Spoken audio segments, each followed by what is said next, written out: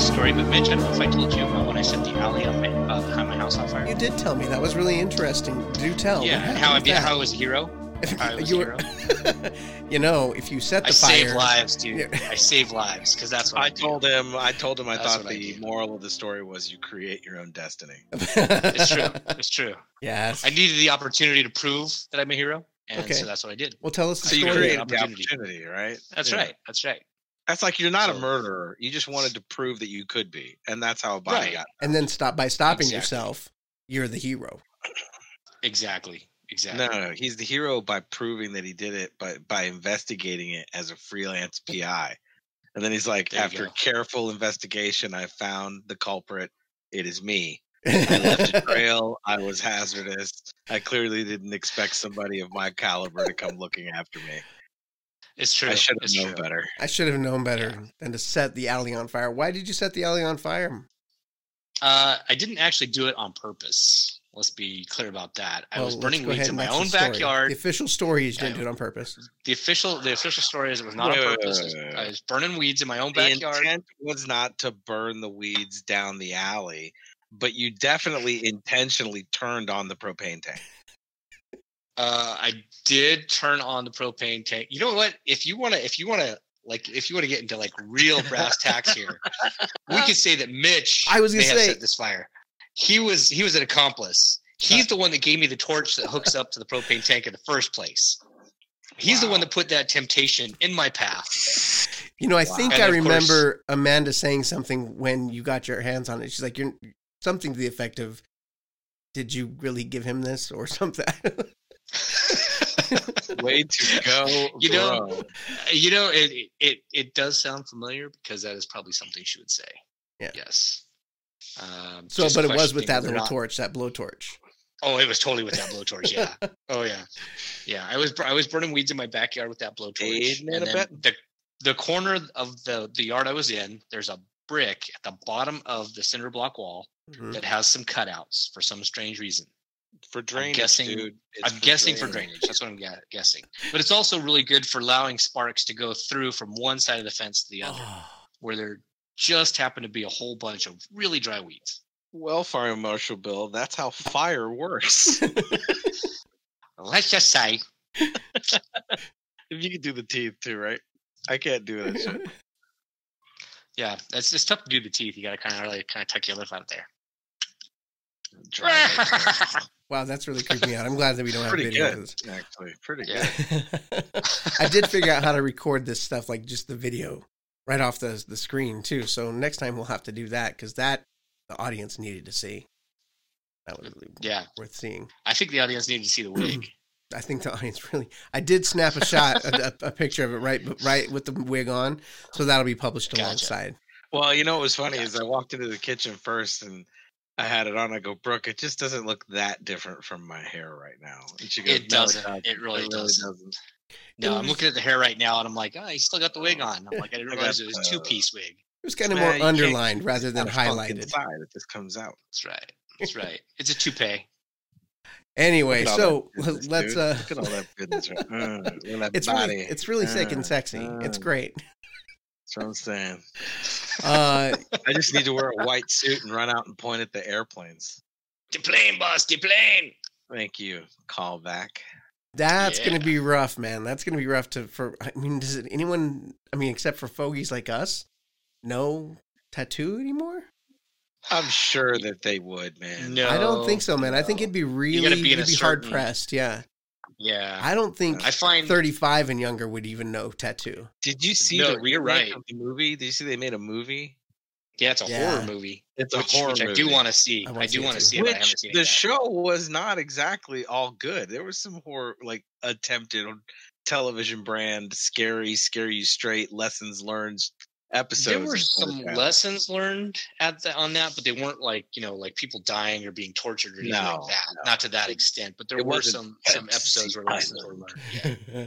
I don't remember any of those lessons. I don't really remember the show really, really well. But I can imagine you would, Rick, because you got a few years on me, but I don't remember that well. Like 2. I have like 2 years on you is all. Damn. That's enough. That's enough. Yeah, it's the one where Khan was really upset with Starfleet, and so he came. Yeah, he tried to blow up a planet or something. Used their holodeck technology to create a fantasy island. Mm-hmm. These universes are connected. That sounds like some great fan fiction, man. That sounds really, really good. Yeah. Welcome back to Ruminations from the Red Room. I am your host, Mitch Proctor, and with me once again, joining from afar in Tucson, Arizona, Arvig. Hey, good morning. Good morning, good evening. And from out in New Orleans, Louisiana, we have Charlie. Joining from afarther. Joining from even a farther. Sup. Hey, so music. I mean, it's a topic that we've kind of hit a couple times, many times during our ruminations. It plays a huge part in our lives. It can be celebratory. It can make us want to dance. Charlie knows all about it, making you want to dance. The man's got some moves. It can make us laugh. It can get us pumped out for a workout. And it can sometimes remind us of times long gone. Like, I think there's no finer time machine than music. So it can take us to the highest of highs and lowest of lows, which kind of brings me to the topic today. And we're going to kind of maybe do like a mini series on this book that I happened upon in Bookman's, the famous Bookman's in Tucson, Arizona. Oh, is that where you found it? That's where I found the book, Wandering the Aisles there, and it just jumped out at me because how do you not have a title like I Hate Myself and Want to Die, not catch your eye, especially one of my particular platitudes and stylings. It's just like immediately spotted it. Written by Tom Reynolds and published in 2005. It's a collection of 52 of the most depressing songs ever recorded for mass consumption. So when I picked up the book, when I looked at it, and obviously it's got a little bit of a comedic cover even, I was expecting a little bit more of a deconstruction, something a little more serious, like, okay, we're going to talk about the most depressing songs. We're going to really dig in. But it is really laced with a lot of humor. So my initial reaction, I was it would need to be to prevent suicide rates from spiking. Read it and kill yourself. Like, oh yeah. I should have thought of that. And so I'm not going to deduct points for the book because it wasn't what I expected. My expectations being forced upon the book, that's not his fault or the book's fault. I was in that mood. I wanted to, be morose and kind of dwell. I wanted to ruminate on these 52 most depressing songs. I like the show. Oh God! Come on, you gotta give me a couple. I'll drink to that. Me too. But anyway, I really liked the concept, and I thought, why not gather some additional opinions and some thoughts on these songs, do a semi-review of not just the book, but of the songs that he listed there. And in doing so, maybe we'd come up with some of our own. Additionally, I mean, it was written 15 years ago. So in the intervening time, there have been probably tons more depressing songs. In fact, I think one of my songs that I list at the end of this for honorable mentions, I think was 2009. So let's go ahead and let's first address this. What is it about a depressing song? I don't know about you guys, but why do we like sad songs? I was going to say for me, growing up, one of my favorite types of songs to listen to, and even now, is a sad, depressing song or something that makes you just kind of feel, I think those type of emotions that you feel when you're depressed, angry, hurt are very powerful emotions. You kind of feel those, so deep within that anger is not sad, right? Not depressing. Anger is not sad, but I was gonna say, it's one of those emotions I think, like being sad, that is very powerful, and it's something you don't forget. Mm-hmm. We can remember happy times, but is it easier to remember sad times or to remember angry times than it is to remember happy times? Easier, maybe so. That's definitely kind of tough to say. Depends, I guess, on how impactful the time was. But it seems like it's a lot easier, just for example, to work yourself up into a depressive, manic, or bummed out state than it is to just intentionally work yourself up into an ecstatic, super happy state. You think it's easier to get into a bummed out state? Is that what you're saying? That's what I'm saying. But I mean, of course, that's me. Yeah. Okay. Well, I mean, can you intentionally? Go ahead. No, can you? I mean, you yourself, and if you can, again, we'll have to have a separate talk later so I can pick your brain. But are you able to, like, if you're in the mood to be happier, just elevate your mood and work yourself up? Or like when you're sad, it's easier to be like, well, it's easier to wallow than it is to intentionally lift yourself up. So I think sad songs. Yeah, it is. Yeah, I think that's difficult for sure. I struggle with it. I think most of I can't say most. There's enough people that routinely use some sort of mood enhancer. All three of us are using some form of it now. And it can, that's what people use to crutch on. They either self prescribe or they get a doctor to give them some sort of medication. I don't know about, I guess I get a little tricky with the Wolf Apart because I think it's so subjective, and I mean all the way down to kind of the cards you're dealt. Like you said a second ago, that's me. It kind of goes back to your original thing when you say, what is it that makes sad song? Why do we like sad songs? And outside of all those subjective variables that start with like your propensity to maybe be more depressed and me be more happy, or one of us be more psychotic or split personality. I didn't say psychotic. No, I'm talking about being psychotic. I'm talking about me. No, but I mean, why would I? The first thing I think about is I think we struggle with communication. Mm-hmm. Just as I think humans struggle with communication, and I think music expresses so much of there's so many planes of an emotional place. Like if you feel like you're an emotional pit or you're an emotional place, it's very difficult for you to express that even to yourself, the kind of things that you can find in music, and it helps broaden that message or give you perspective on what you're feeling. Maybe you don't, because as kids, I don't know, I'm not sure we understood the stuff we were going through, and I think as adults we still run into that, but less often. And I think at the time, the music of those years, that generation, that captures you learning about yourself. And in some ways, if you think about it, you're the whole culture is learning about a new grouping of emotions, right? Like with every new style of music, you get a different set of like an equalizer, different settings for what that music is expressing, and even down to where you have so much bubblegum pop that you could argue that stuff is there to be that flightiness, to encourage. I used to come out really quickly and judge bubblegum pop, and over time in my old age, I have come to understand its place. And we all have different like levels of tolerance for certain. Well, I see you got a lot to say right there.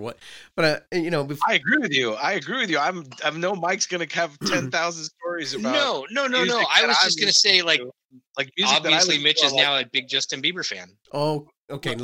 But look, we're going off the rails just a little bit. Okay, not a Justin Bieber song, but when I say why depressing songs, why do we like sad songs? Like I'm not saying like as a culture, we all like sad songs, or they are more popular than the happy songs. I think that they probably do tend to be more on that side, and I think it's because it does, like you're kind of like what you're saying, it gets in touch with some of these things inside that we can't express otherwise, but it's just it's an easy emotion to. And I was talking about like in different ways too, right? Like because some of these songs are going to be like, let's take country. If you have country sad, there's a narrative and a story that people are going to be listening to as an observer, right? Mm-hmm. Whereas if you go to, let's go to grunge. Sad is mixed with anger and rage. Back to Mike's anger that he was talking about. Yeah. You see, but you kind of get my point, right? Sure. Like there's these other ingredients there versus, like a rock sad. Like let's go. What do you want to say? What's a good rock sad? Like November Rain. I mean, it's a little. Don't cry. It's a little sad, yeah. I mean, but artistic sad, but that's a rock sad versus, do you want to die? Toadies, right? It's not the same, or black, Ooh, that's that's a good one. By the way, there's a YouTube bit out there where they did a postmodern jukebox sort of 40s version of Black that was surprisingly good, like really good. Female singer doing it. I may or may not have to check that out. I don't know. I will have to check it out. Style. Her voice was deep though, and like almost like a young Stevie Nicks, sultry. And so when she pulled it, and it was very well done. Like I wouldn't be talking. Does it create the same emotion though that the original Black does? It does, but it does it in a very. I swear to you, the thing that I thought about was this is how we age.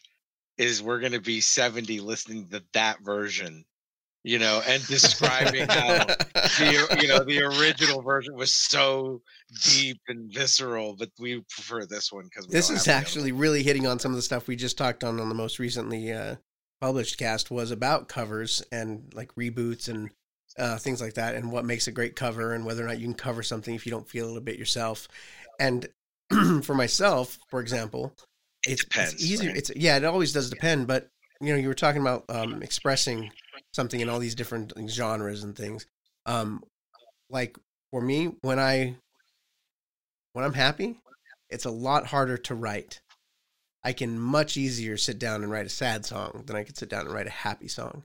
And that might say something about my balance. What kind of song? Bubblegum, you can happy write song all the time. I think Pharrell showed us how to do it because I'm happy. Well, and not to disparage writing songs or anything, but and this is going to sound weird, but what comes to my mind is just in The Wedding Singer, Adam Sandler's talking about wanting to write songs. He didn't want to be the guy singing the songs, but he wanted to write the songs. Yeah. So that when somebody listened to that song, they can say, "Whoa, I know what that guy was feeling."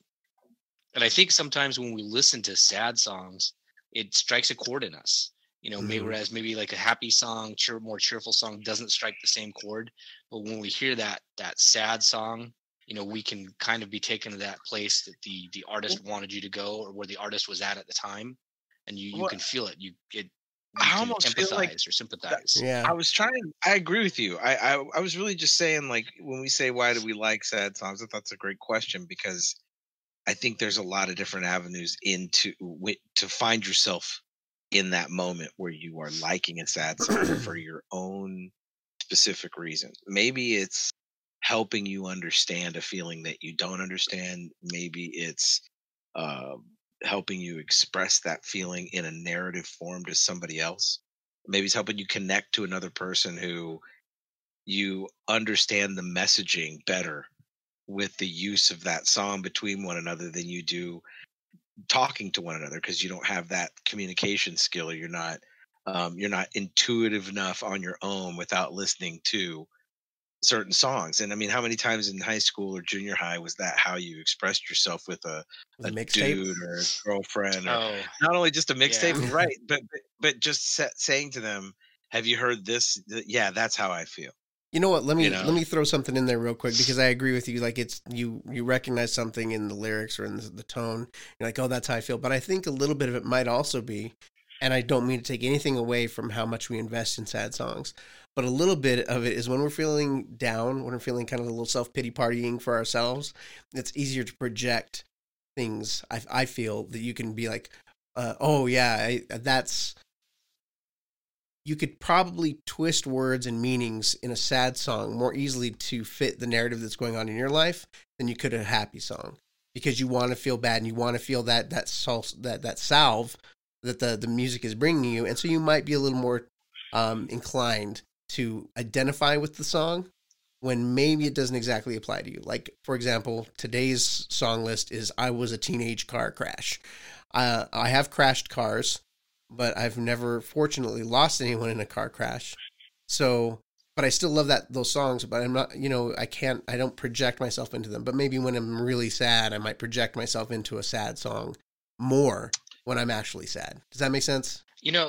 I would think when you're looking at these songs, like people connect with them, but they may not connect or understand every part of the song. Sure. And, since we are talking about songs here, there's some song lyrics from one of my favorite songs, which I think is kind of maybe not a sad song, but kind of borderline there. It's by a band called Bread. Don't make fun. The song is called Guitar Man. And the lyrics say, then you listen to the music and you like to sing along.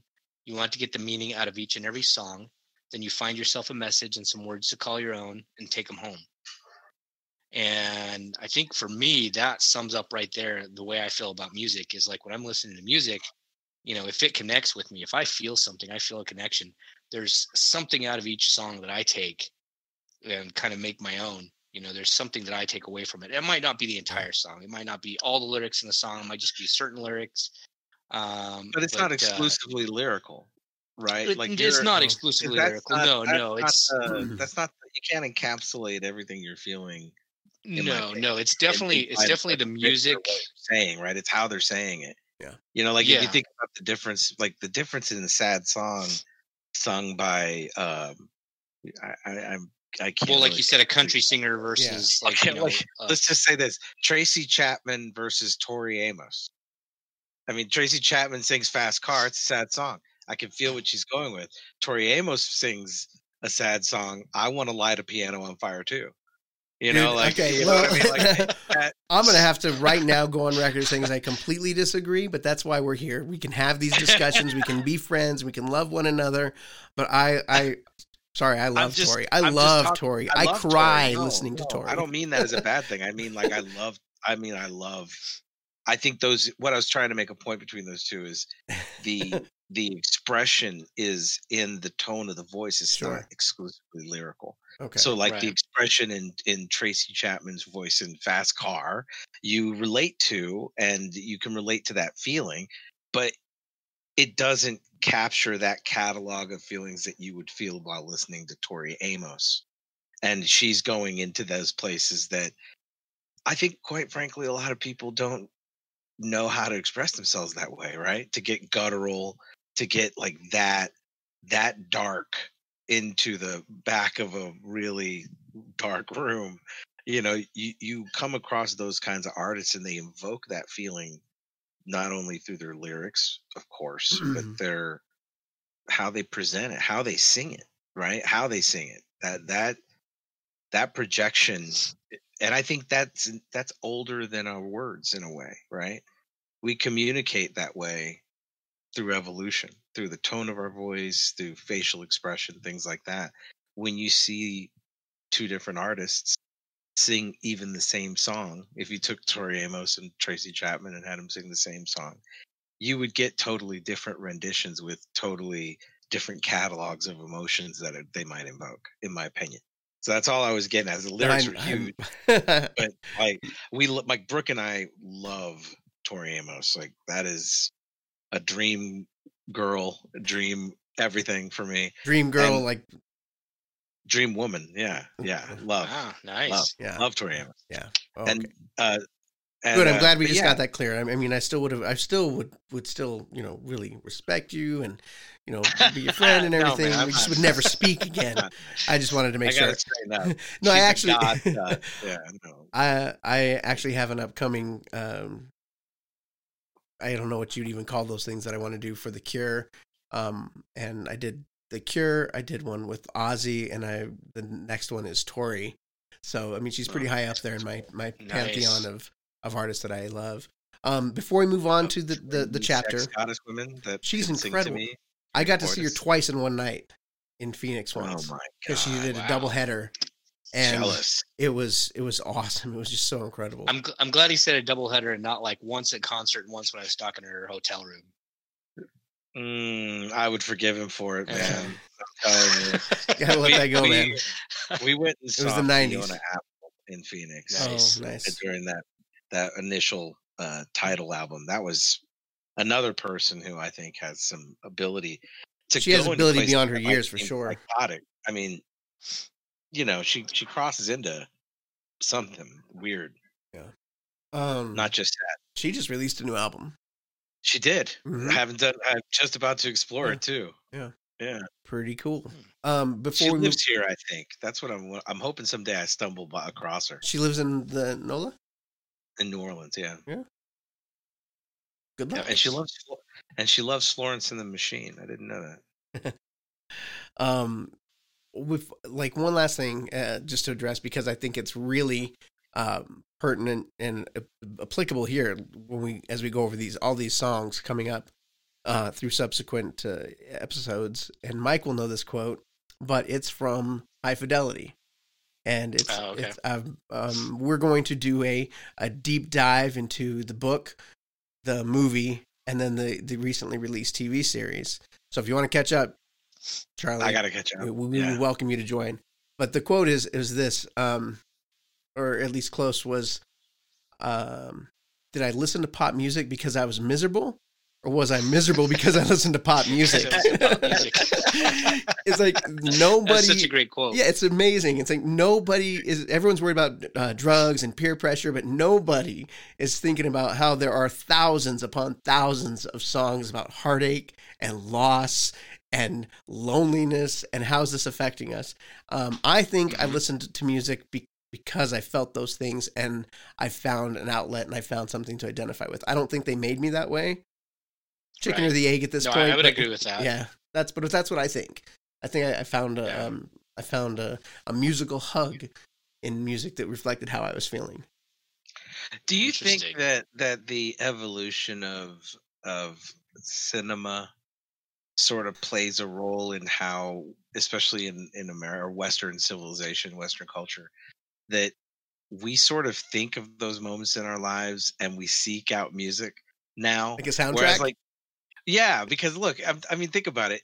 Silent movies, when they were going on, people weren't didn't get sad and then think of some instrumental harmony with, you know what I mean? Like, that's not where their mind went. They didn't seek it out in that fashion. Blues played a huge role in people seeking that culture out, and that culture was different than your average, normal, everyday American culture when it was brand new. We're talking, blues of the 40s, blues of the 50s. You're talking like Robert Johnson. Rock and roll comes along, and it starts getting more pervasive where people are finding their connection to that. But at the same time, movies and cinema start coming around where you have scores and soundtracks picked out, specifically songs geared to kind of pair with the narrative of the hero or the anti-hero. And now we're in 2020, and what year are you in there, Charlie? It's been a long lockdown, and so but look, we're that generation of John Hughes films, and every cool moment having a narrative song to it, right? And so we think in that. We do think in that way. If we have an extraordinary life moment of tragedy, there's gonna be we're gonna reach into that well of music trying to find something that hits the chord that we're dealing with at the moment, right? I would only say I agree with you, but I think that's of a certain. What I want to say is I think that you're probably right, and I think the three people on this call right now, yes, would probably feel that way and identify those tracks for those moments in our lives, but not everybody is like that. I know a lot of people who for them music is just background noise, or it really is just like this. They're not really fans. So I think that's different for everyone. Music, yeah. I know it's hard to believe. Some people they're not fans. There are people who are not fans, and I don't understand those people. Yeah. Wow. It's tough to digest. Where are they from? It is. Where are they from? Mars. Who are these people? Strange. Show me them. They're off from Sweden. We should find them and we can bring them on and we can talk to them. We can ask them, what's it like not having a soul? Well, I mean, how do you they're probably all in politics, right? Like a categoric default of no, like on anything.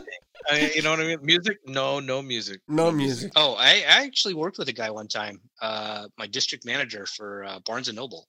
He literally went into our music department. He went into our music department and talked to the girl who was in charge of the music department and told her point blank that he does not listen to music, doesn't like it, won't listen to it, nothing. Was he just looking for getting a rise out of her? Was he just like being antagonistic? He was dead serious. He was not being antagonistic at all. I forget how it came up in the course of a conversation. Let's look that guy up. Let's give him a call. He's probably out wrestling sharks right now or something. I don't know. That's a different story. I'll have to tell you some stories about this guy because that's a story for he was a little time. Bit different. Yeah, he did not die in a teenage car crash. Okay, that was a good effort at a segue. That was solid. So thank you. Yeah, no problem. No problem. That's what I'm here for. I got you back. There's some way to... So for those playing along, we'll take this chapter by chapter, song by song, and starting with the first playlist from Mr. Reynolds' book. It's dubbed, and I mentioned the title earlier, I Was a Teenage Car Crash. And here are the songs that are in that chapter. So if you're playing along and you want to pop these on, these are the songs. Tell Laura I Love Her by Ray Peterson. Teen Angel by Mark Dinning. And Last Kiss, written by Wayne Cochran but made popular by J. Frank Wilson, and later by, I'm sure a lot of us have heard the Pearl Jam version. So this is a good place. You can pause, go look that up on your streaming platform of choice, and take a listen. And we'll be here when you get back. But first, we're going to tackle Tell Laura I Love Her by Ray Peterson. Tell Laura I Love Her by Ray Peterson. And we're going to take a little listen here. Oh, I just lost. There we go. You got it? I got it now. The guitar in the opening is almost harp-like.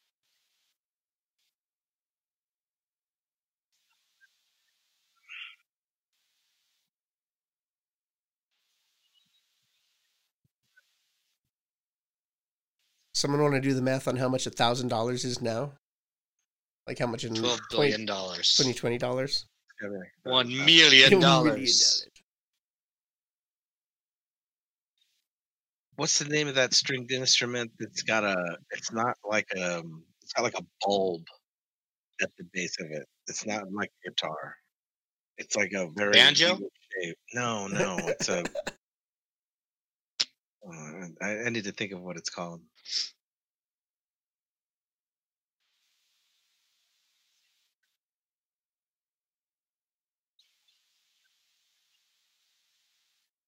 But so this is sort of a narrative, right? Oh yeah. This one's a story. It's a story. It's a story song.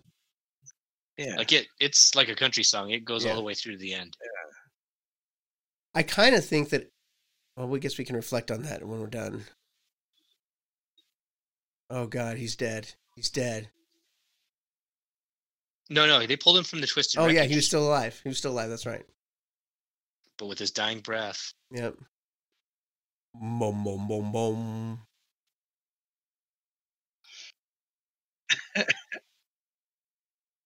I've got a callous intellectual take on this. He's bleeding out on the asphalt. Yeah. And he's still dude, don't be callous and cruel. Yeah. Well, man, that's true love. Right. Yep. From what's probably like a 16, 17-year-old kid. Listen to that. They bring in that organ right there. Yeah, that's gospel. That's way gospel at the funeral. Right? Is that what he's doing there? That's smart. Probably. Yeah,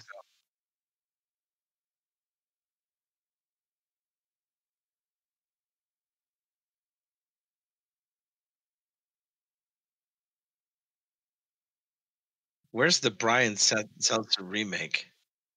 Yeah.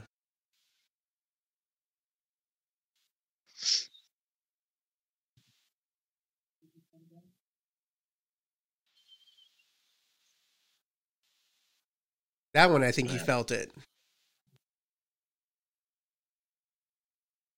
What year was that written? Tell Laura I Love Her. You know what? I don't have that. I can't believe I dropped that. Dropped the ball on that one. Have you ever seen the movie The Heavenly Kid? Yes. Yes. Okay, that's what I'm thinking of, is The Heavenly Kid. I actually watched like the first 20, 30 minutes of it maybe a month or two ago, strangely enough. It's a fantastic movie. No. It's so stupid. Oh, it's pretty bad, but it was fun. So I love when he's riding the motorcycle in the sky later at the end. It's great. I don't remember it. I didn't make it that far. Oh God. Yeah. Dang, so I should have gone ahead and commented while it was on, so we could talk about it. he's lying there. He's bleeding out, and they're pulling him out of the car. And what's going through his head? He's like, "Tell Laura I love her." I don't, with a story song, I really wasn't feeling that Ray was feeling this at that point. Like, it's just he's relating these events. If it was personal, like it was his kid or his family member, maybe he'd be able to. Or like he was the one that pulled the kid out of the wreckage. I think that would have made the song connect a little bit more. But I don't know. What do you think? Damn. I don't think it needs to be in the top 100 songs that are saddest of all time. It's of teenage car crash songs. I mean, here's the kid. He's gonna get married, right? He's in love with Laura, but he needs a ring. So he decides he's gonna race to get that $1,000 to buy her a ring. I almost feel more like it's less about like him dying and more about like the reason why. Like he was doing it because he wanted to earn the money. Because obviously written on like the 1950s, probably maybe a little bit earlier, right around that time. So we're talking like like Americana. You buy the ring, you get the permission from the girl's dad to marry her. You have to prove yourself worthy of the girl, get the approval by the parents. And then if you die in a car crash too soon, you got to be sure your last words give that woman a complex. So the rest of her life, she can't be happy without you because you're gonna die. That's true. Well, that just made it super sad. That just just flung us straight into Joy Division territory. He's ruined her for any guy that comes after. Says I love you. She's gonna break down and bawl. So really, he was just like basically marking his territory for the rest of her life. It wasn't. She'll never be able to sleep with another guy. Well, because none of the other guys will measure up. Well, that's funny because I also wanted to include a couple comments that Mr. Reynolds made. He said, "Just imagine if he'd survived the race and won, he would have been like completely unbearable to live with for the rest of their lives together. Always remember that time I raced." He'd have like barbecues, and the neighbors would be over. Laura. You don't know what could have happened. I could totally see that. He's right. He's right. Like, later in life when they're middle-aged and they're unhappy with each other and they got married too young and they got several kids and her life, didn't turn out the way she wanted. And he's like drunk or whatever. And he's like, well, I risked my life to get a ring for you. Yeah, this is the way. This is how I'm repaid. This song could be about their divorce too. Like he just says it at the end of the divorce paper signing. Yeah, tell Laura I love her. And then walks away. I'm out. Oh, so I mean, you know what though?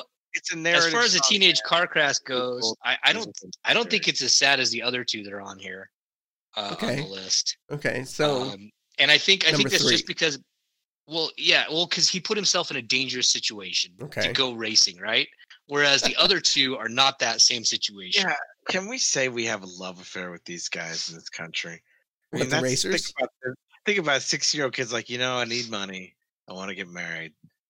I'm going to drag race. That's what I'm going to do. Safest decision. Hey, they have that show, Street Outlaws, right? On History Channel or something where people drag race cars for money.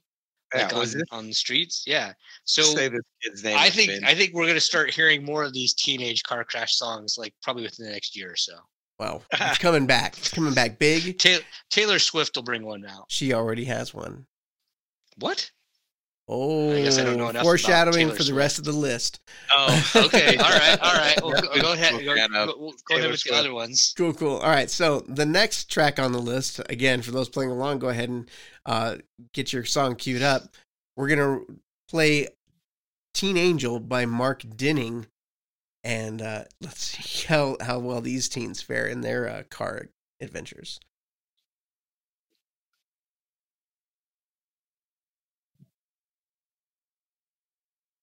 Very similar intro.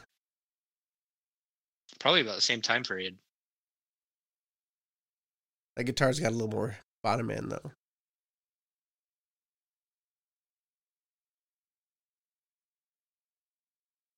This can't end well when it has a train and a car. Yeah, cars don't win against trains. This one reminds me very Roy Orbison vibe. Yeah. Oh, yeah, definitely have Roy Orbison sound there.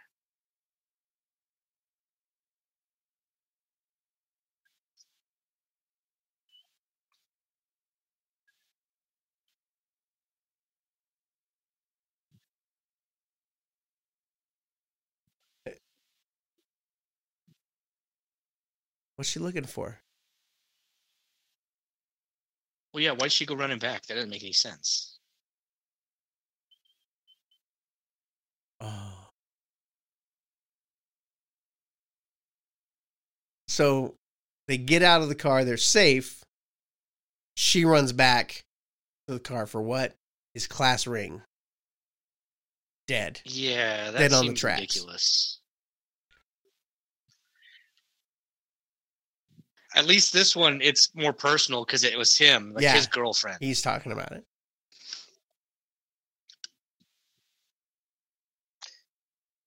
Do you guys remember being Sweet 16? I wasn't that sweet. Oh, no doubt.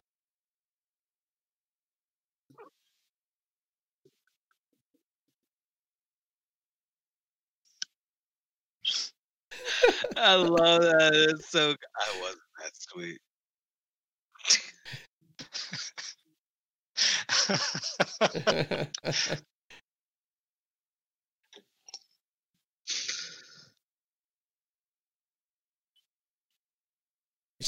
Wow. This guy, this guy's very egocentric. He's like, can you hear me? Can you see me?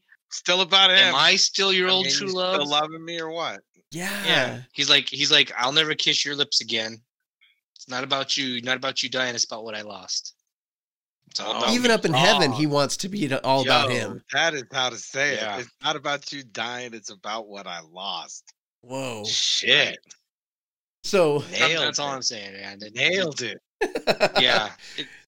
Nailed on the surface, it seems like a sweet song talking about loss and death, but when you break it down like that, it's really about some guy's ego. Can I ask you a question? Okay, but let's also aren't we suggesting here that at some point he decided not to chase her?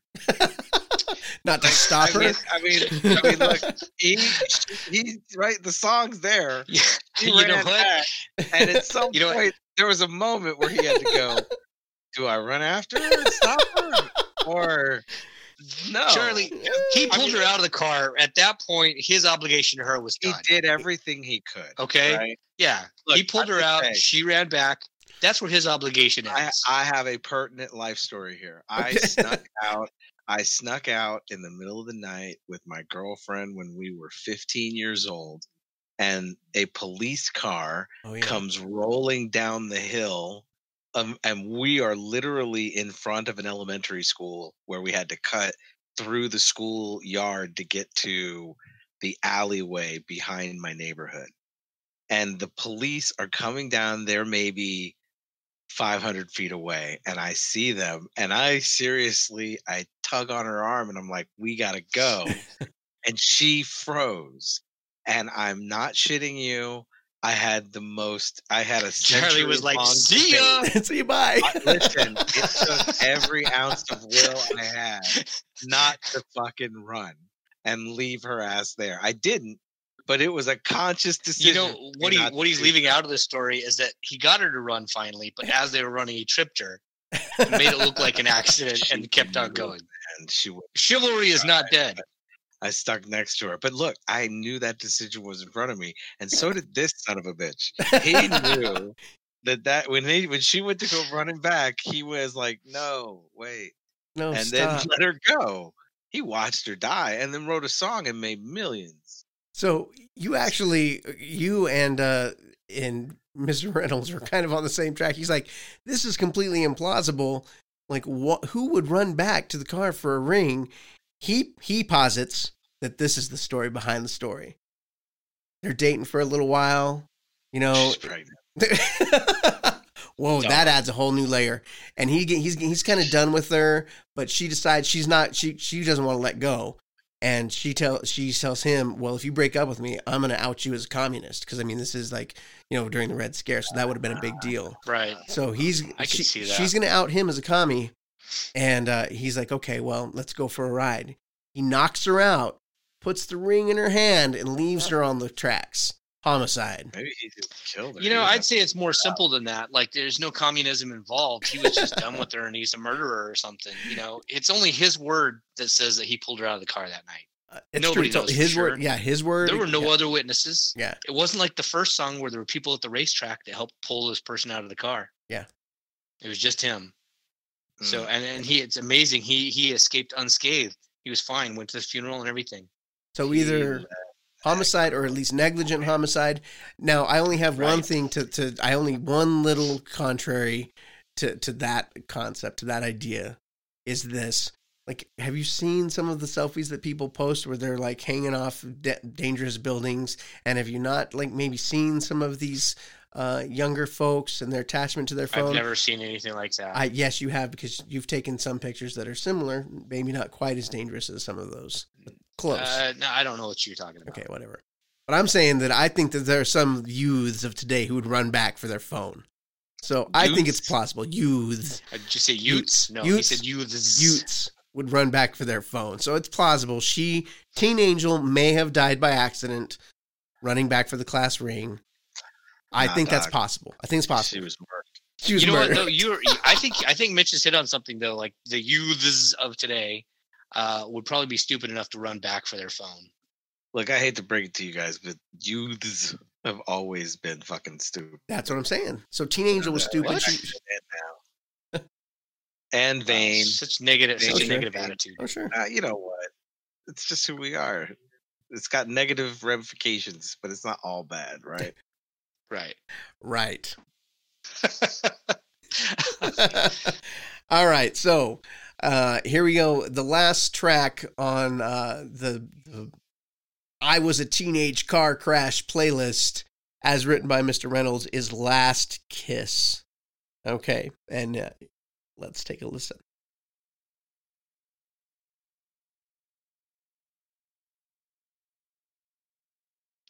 That sounded more like the Pearl Jam version. Well, yeah. I couldn't find the original. You couldn't find the original? No. At least not on my streaming platform of choice. Oh, gotcha. Is that going to be a problem for you? You're not going to be able to like dig in? No. I love the Pearl Jam version. Okay. I absolutely love it. I shed a tear over it once or twice.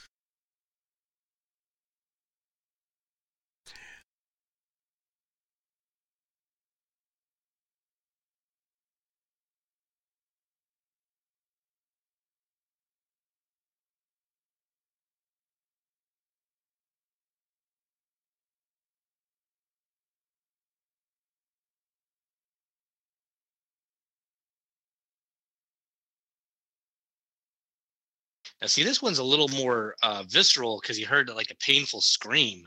Yeah. Shattering glass.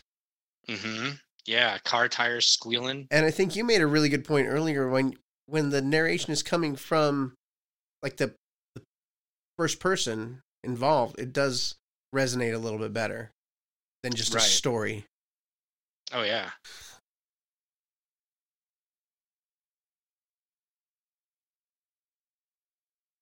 Well, and see in there, he blacked out because he had to wake up. And then it's a rainy night. It's a dark and stormy night. The best tales usually are. Yeah. Something warm running through his eyes. We're talking about like just blood all over this kid's face. Yeah. Oh, yeah. Very visceral. And then that line, hold me darling, for a little while. Yeah. That part hurts me.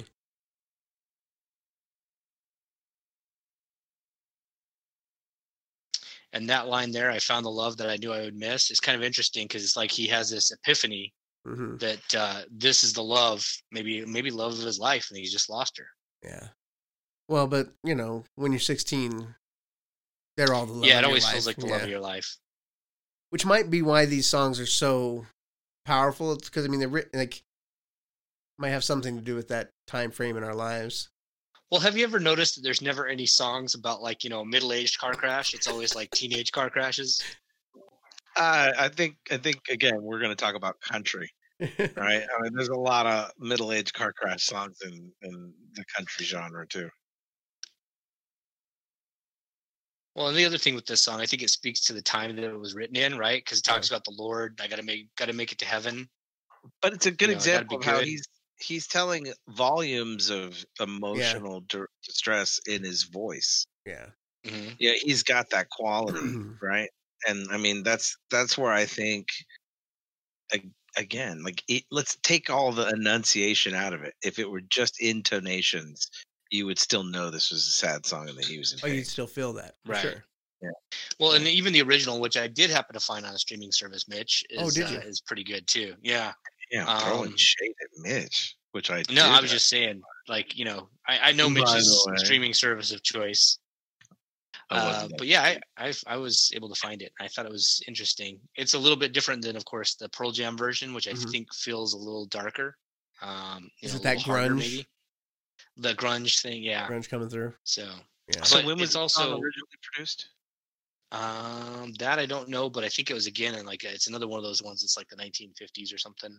So don't you think that like the controversy behind well, we could say Elvis to some extent, but let's say the Doors, right? Or just when rock really started getting in there. I don't know that those generations were just starting to get comfortable with expressing themselves like that, right? Oh, that's like interesting. Okay. You know what I mean? Like they were, It was really kind of birthed out of an era where people were starting to just express themselves like that at all. And that was sort of what a lot of the straight-laced stiffs hated about, say, hippie culture, was that it was, and that's kind of a little too touchy-feely, a little bit too yeah, a little too whatever. It just didn't feel comfortable, right? Sure. There was a pushback against it, and so I think that the music sort of embodied that. You started seeing a lot more of a leaning in to those different emotions, whatever they were, love and peace, or sex and carnage and rage, or whatever, And I think that no matter what genre you're talking about, I think as people got, even country, right? Country, we're using that as a sort of cliche thing, at least I have been. If you take 60s, 70s country compared to Garth Brooks in the 80s, it's, Garth Brooks is singing in a, expressing himself in a way that those other songs didn't have, musically or vocally. You know what I mean? It was still sort of like the first song we listened to, very narrative, very, here's a sad story, and then you could kind of move on from it. The songs that you heard later on, you live with them for a minute. I think that's what it's almost like technology, right? It's but all from the voice and how people use, like how Eddie Vedder used his voice with lyrics and a story that are old to. You know what I thought of when I was listening to these songs, and I was thinking of like, that era, like 1950s era, kind of like, what people were like back then, and it made me think kind of also like what movies were like, and it made me think of the movie Rebel Without a Cause, which is one of my favorite movies. Mm-hmm. But it's interesting to see the way the teens act in that movie. From like, you talk about Teenage Car Crash, there's a whole scene in that movie where the kids steal a couple cars and they do that race where they race towards the edge of the cliff, and they're supposed to jump out of the car, and one of the guys, his jacket gets caught on the door handle, and he ends up going over the cliff and dying. Yeah, totally Footloose. Yeah. Okay. Yeah. One of my favorite movies from the 1950s. Yeah.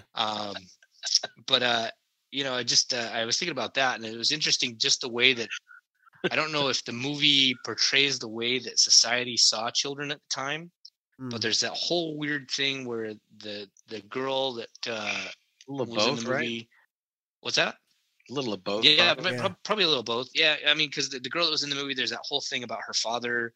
She was too old now to get hugs and kisses from her, get any kind of affection from her father. She became a teenager, and it was all about these teens rebelling and stuff. And I don't know if that, I'm thinking that movie would have come after some of these songs, but I think it does kind of reflect just the way that adults kind of saw children in those days. I would have to do a little bit more digging, but it seems like, I mean, there's always teen culture, right? Teen culture drives a lot of like commerce. It's a big deal, but it seems like during the 50s is when it kind of was birthed. That's the birth of teen culture and teen, everything is teens. And I don't know. Also, like, I have to dig into a little mass bit. Adoption of the television, right? I mean, sure. No longer what. So we're getting those imagery.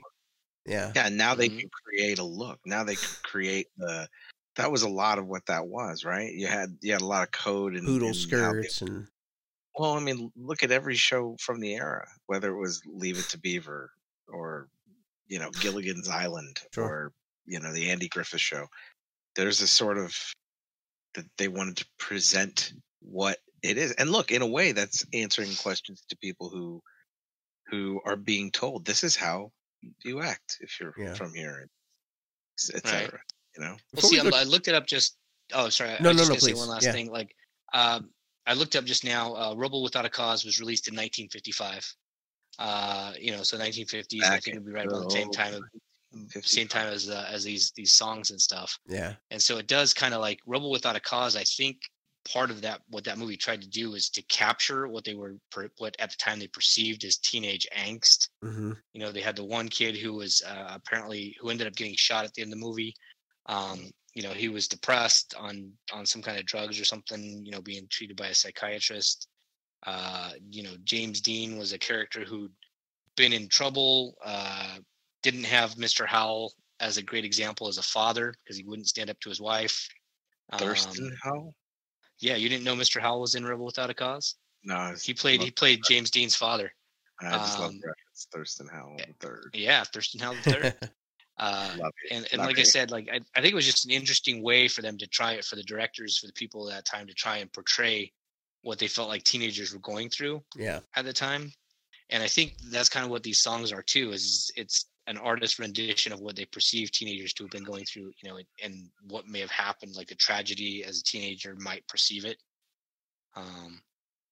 So I don't really know, if things like nowadays, I don't really see like too many people writing songs or anything like that. But you were saying that Taylor Swift, I guess, did do something for the. She did. There's a lot, but one last thing on Last Kiss though, because one of you mentioned, and I don't recall, maybe it was both, the addition of "Gone to Heaven" and plying the Lord with a wish. I wonder if maybe any of that has any kind of if that is impactful in that song for the time.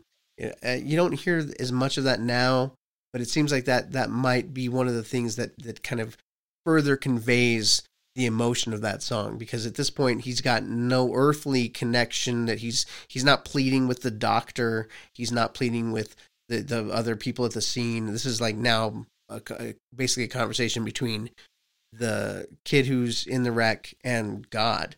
He's like, where has my baby gone? Hopefully up to heaven. I'm not sure. And I'm not sure what my comment is on that, but I think it's interesting because I think that it adds a certain supernatural, spiritual level to that song that might not be there otherwise. You know what? I think that kind of puts a spin on it for me, Mitch, because imagine, like, people do, I think I do, at least initially, interpret the chorus of where has my baby gone to be really exclusively about that person's loss. Like, they're not there, where have they gone? But on a deeper, like you were just pointing to, existential, spiritual sort of level, I mean, what if he's really just concerned of where her afterlife is? Like, where has she gone? Knowing who she was, and knowing that, I almost like the song more thinking of it this way. Because I feel like, he knows they're both flawed. He knows they're both sinners. He knows they're both not married. He knows all these things. And then she's gone. And he's just freaking out, wondering where she is. That's really getting to me right now. I'm feeling, what I mean? Because like he's literally like torn up inside because he doesn't know where her eternity is going to be. Like, he's in agony, and he's pleading in a way, like when you're saying adding that stitch of heaven and whatnot, he's almost putting himself out there on the line for her to make it into a better place, because he doesn't know. So I'm looking up. That feels better. I like that better. I hope that's the truth, because if not, hey, it's how we interpret it, right? We already discussed that. It's your truth now. Right. It's your truth now. It's my truth. Well, here's an interesting truth. I just looked it up. The release date for Last Kiss, as performed by J. Frank Wilson and the Cavaliers, which is the song that you had texted me, Mitch, was released in 1964. So a little bit later. I don't know if it's like a little bit later than I had anticipated. Yeah. So I don't know if maybe it's their interpretation of like no 1950s. 64. If you're 16 in 1964, you were born in 1948, right? Sure. If you want me to do math right now. Yeah. So I was saying, like, you're still coming out of those 50s That's kids. What I'm saying. 50s kids are teenagers in the 60s. Mm-hmm. 60s kids are teenagers later than that. Like, I think you got, 64 wasn't like, I mean, there were different types of music emerging, but there was still a lot of bobby socks and poodle skirts and shit. It hadn't quite hit Summer of Love, 68, acid rock psychedelia. So I guess there was still some of that innocent, we just beat the Nazis, still hold over into the 60s. There was still doo-wop music. Doo-wop, right? Okay. Gotcha. Uh-huh. Well, and then Teen Angel was released in 1960. And so Billboard ranked it as the number 5 song of 1960. Okay. Just as an FYI. Made it to number 5, Teen Angel? Mm-hmm. Okay. Yeah, Teen Angel. And then give me a second, I'll look up the next one.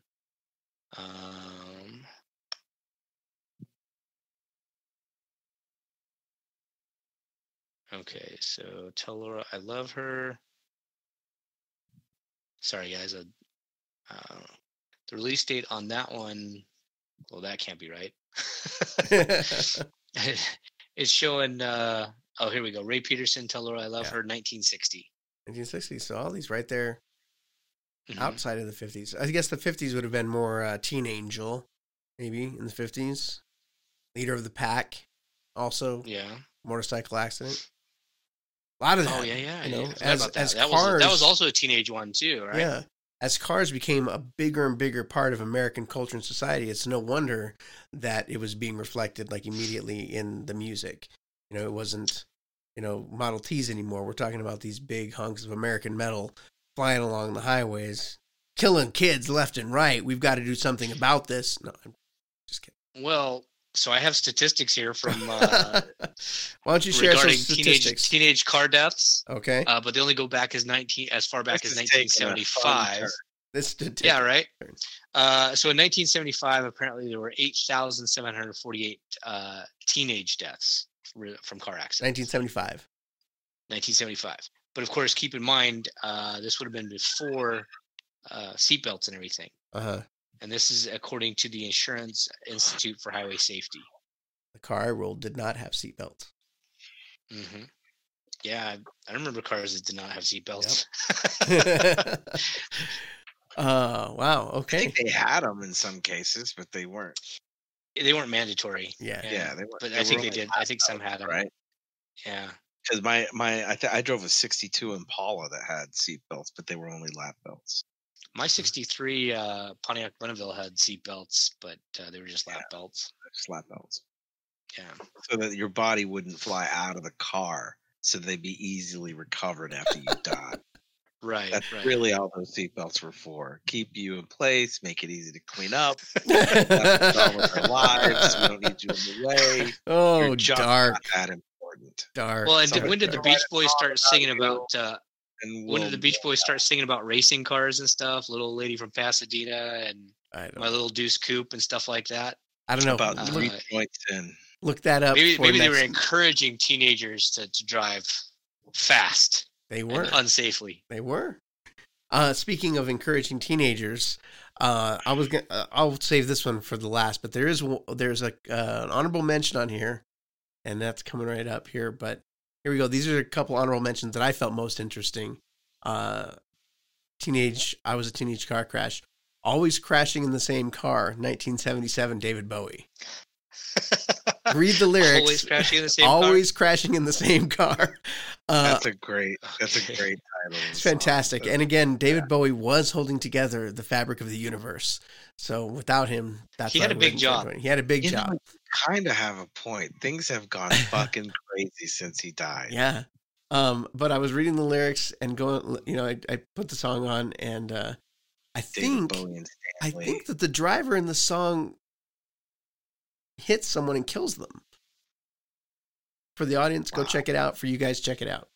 Next one brings up Tay Tay, Brought Up That Way, 2009, Taylor Swift. The girl in the song is killed by a drunk driver.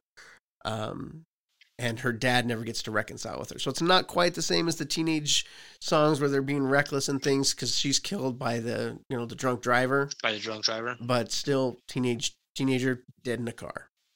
Well, that's kind of a shift in ideology right there, right? Like before, like they're looking at, it's like the people in the car were the ones who got into an accident of some sort, and it wasn't alcohol related. There was a train, but for some reason the car stalled, right? In two of the songs, cars for some reason, other things something went wrong. Something went wrong, right? But not alcohol. Again. Not alcohol. Not someone else. And she was just an athlete. She was so fast. There's no way he could have stopped her. You're still just going to go with that, aren't back you? to that car. Yeah, he totally knew. He let that stupid next honorable mention, Detroit Rock City, 1976, Kiss. Yeah. Written as a tribute to Detroit Rock City. Yes, Detroit Rock City. Wow. This one I didn't even know. I will admit, and I'm sad to admit it, because as a rock guy, I should have known this one. Written as a tribute to a fan who was killed in a wreck heading to a Kiss concert. And it doesn't hit. It doesn't hit until like the last couple stanzas. When the guy is leaving the concert, it's like 2 a.m. Headlights heading his way. He can't get out of the way. He's out. Wow. Yeah. Oh yeah, I see it here. I see it here. Yeah. It says, 12 o'clock. I got a rock. There's a truck ahead. Lights staring at my eyes. Oh my God, no time to turn. I gotta laugh. But I gotta laugh because I know I'm gonna die. So an interesting take on death there. Let that one settle in. Wow, that's crazy. That's how you do sad music. That's how you do sad. That's an art. That's great. That's great. Yeah, I was very impressed. Very cool stuff. That's great. And check out that song playing on a loop for the next 3 weeks. Check it out on some type of video feed of your choice, and see them performing it like in '77, like highlight of Kiss, watching them do the jump kicks and things. It's quite how fast of emotion are we talking about, right? From the first song we started with, Tell Laura I Love Her, to 17 years later, one idiot kid later, and you've got Detroit Rock City. Yeah. I mean, that's big. We've got another jump, and that's crazy, isn't it? Another drunk driving incident in the 1991 Primus song, Jerry Was a Race Car Driver. Well, yeah, okay.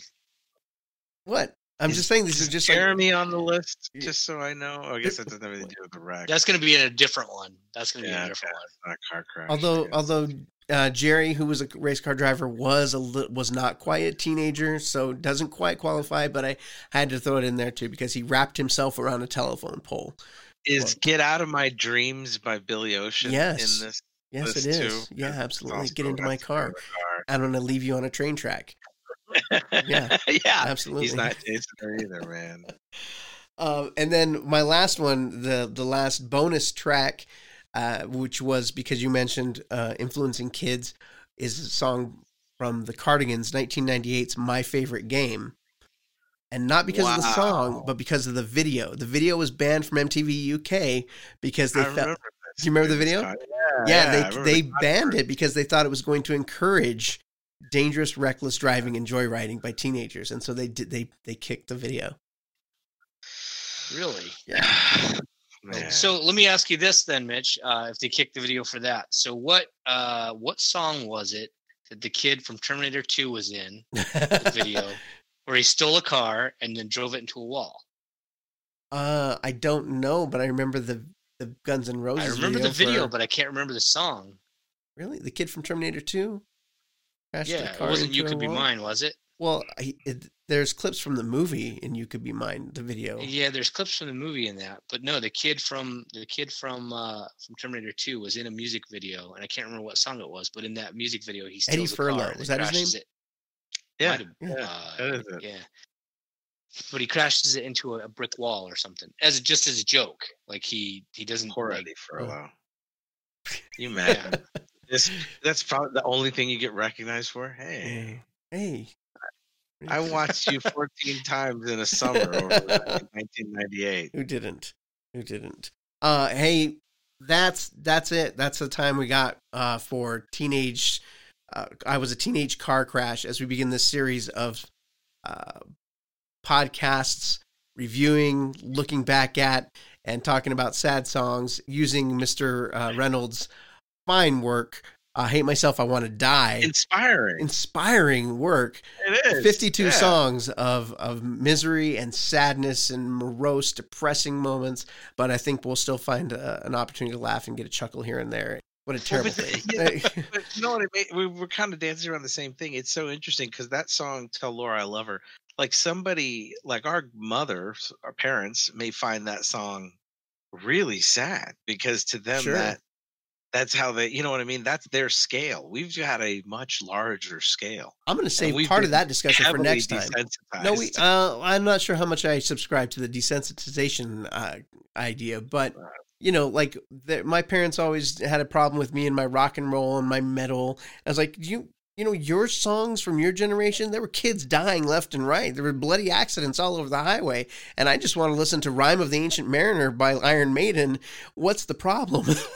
It was the tones. That's what I was saying. It was the tone. It wasn't even, they wouldn't even get to the words. They would hear the beat and the vocals, like the intonation. Bruce Dickinson didn't wear a suit, you know, and he didn't, you know, he wasn't on Ed Sullivan. So he's out. Simple as that. All right. Yeah, but Jim Morrison was on Ed Sullivan. Yeah, man. This was fun. I really had a lot of good times talking about it. Playing the music was great. Good times. Yeah, man. I enjoyed it. So for, ruminations from the Red Room, guys, I always have a blast chatting with you, and I appreciate the insight and you guys taking the time. For those of you who are listening, should you have an opportunity, rate, review, subscribe, fire off a little tweet. Let us know what are some of your sad songs. What would make your honorable mention for I was a teenage car crash songs, and hopefully we'll catch you next time. With an honorable mention. What do you got? You got an honorable mention right now? Let's each have one song. Okay, one more before we go. Just one song, and then the last thing we'll say. All right, one song. Pick the era. So we got to go to 90s. One song, 90s. It's a teenage car crash song. Not just sad. What we're talking about. I guess something that's sad. Yeah. Sad song. Okay, I've got mine. Are you guys ready? Lay it on me. Okay, my sad song from the 90s, From the Edge of the Deep Green Sea, The Cure. The album is Wish, 1992. Wow. Nice. Super sad. Go check it out. I feel bad now. I always listen to a lot of 9 Inch Nails back then, and I loved like Head Like a Hole. Mm-hmm. But then I listened to a couple of their other albums, like Broken. Broken was an album I really liked, and I just liked the whole thing. It was angry and sad all at the same time. Wow, I totally feel like my song sucks now. You guys have much better songs than me. Mine, I spaced out on mine. I totally forgot mine. Sorry, you started this whole thing. You want good? We'll just trim this out. You can drop one on the next one. For Ruminations from the Red Room, this is Mitch Proctor signing out, and we've got Arvig. Hey guys, happy to be here. Thanks for having me, Mitch. Loved it. Charlie. Mitch, it was a lot of fun. Can't wait to do it again. Mike, you were really great. I really liked your fact checking mid-episode. I thought it was great, man. Thank you. Thank you. Hey, one last fact check. The music video with Edward Furlong running a car into a brick wall, Living on the Edge by Aerosmith. All right. Oh, wow. And with that, we're going to close it out and wish you all to stay safe, stay happy as best you can, and let a smile be your umbrella. Wear your mask. Bye, everybody.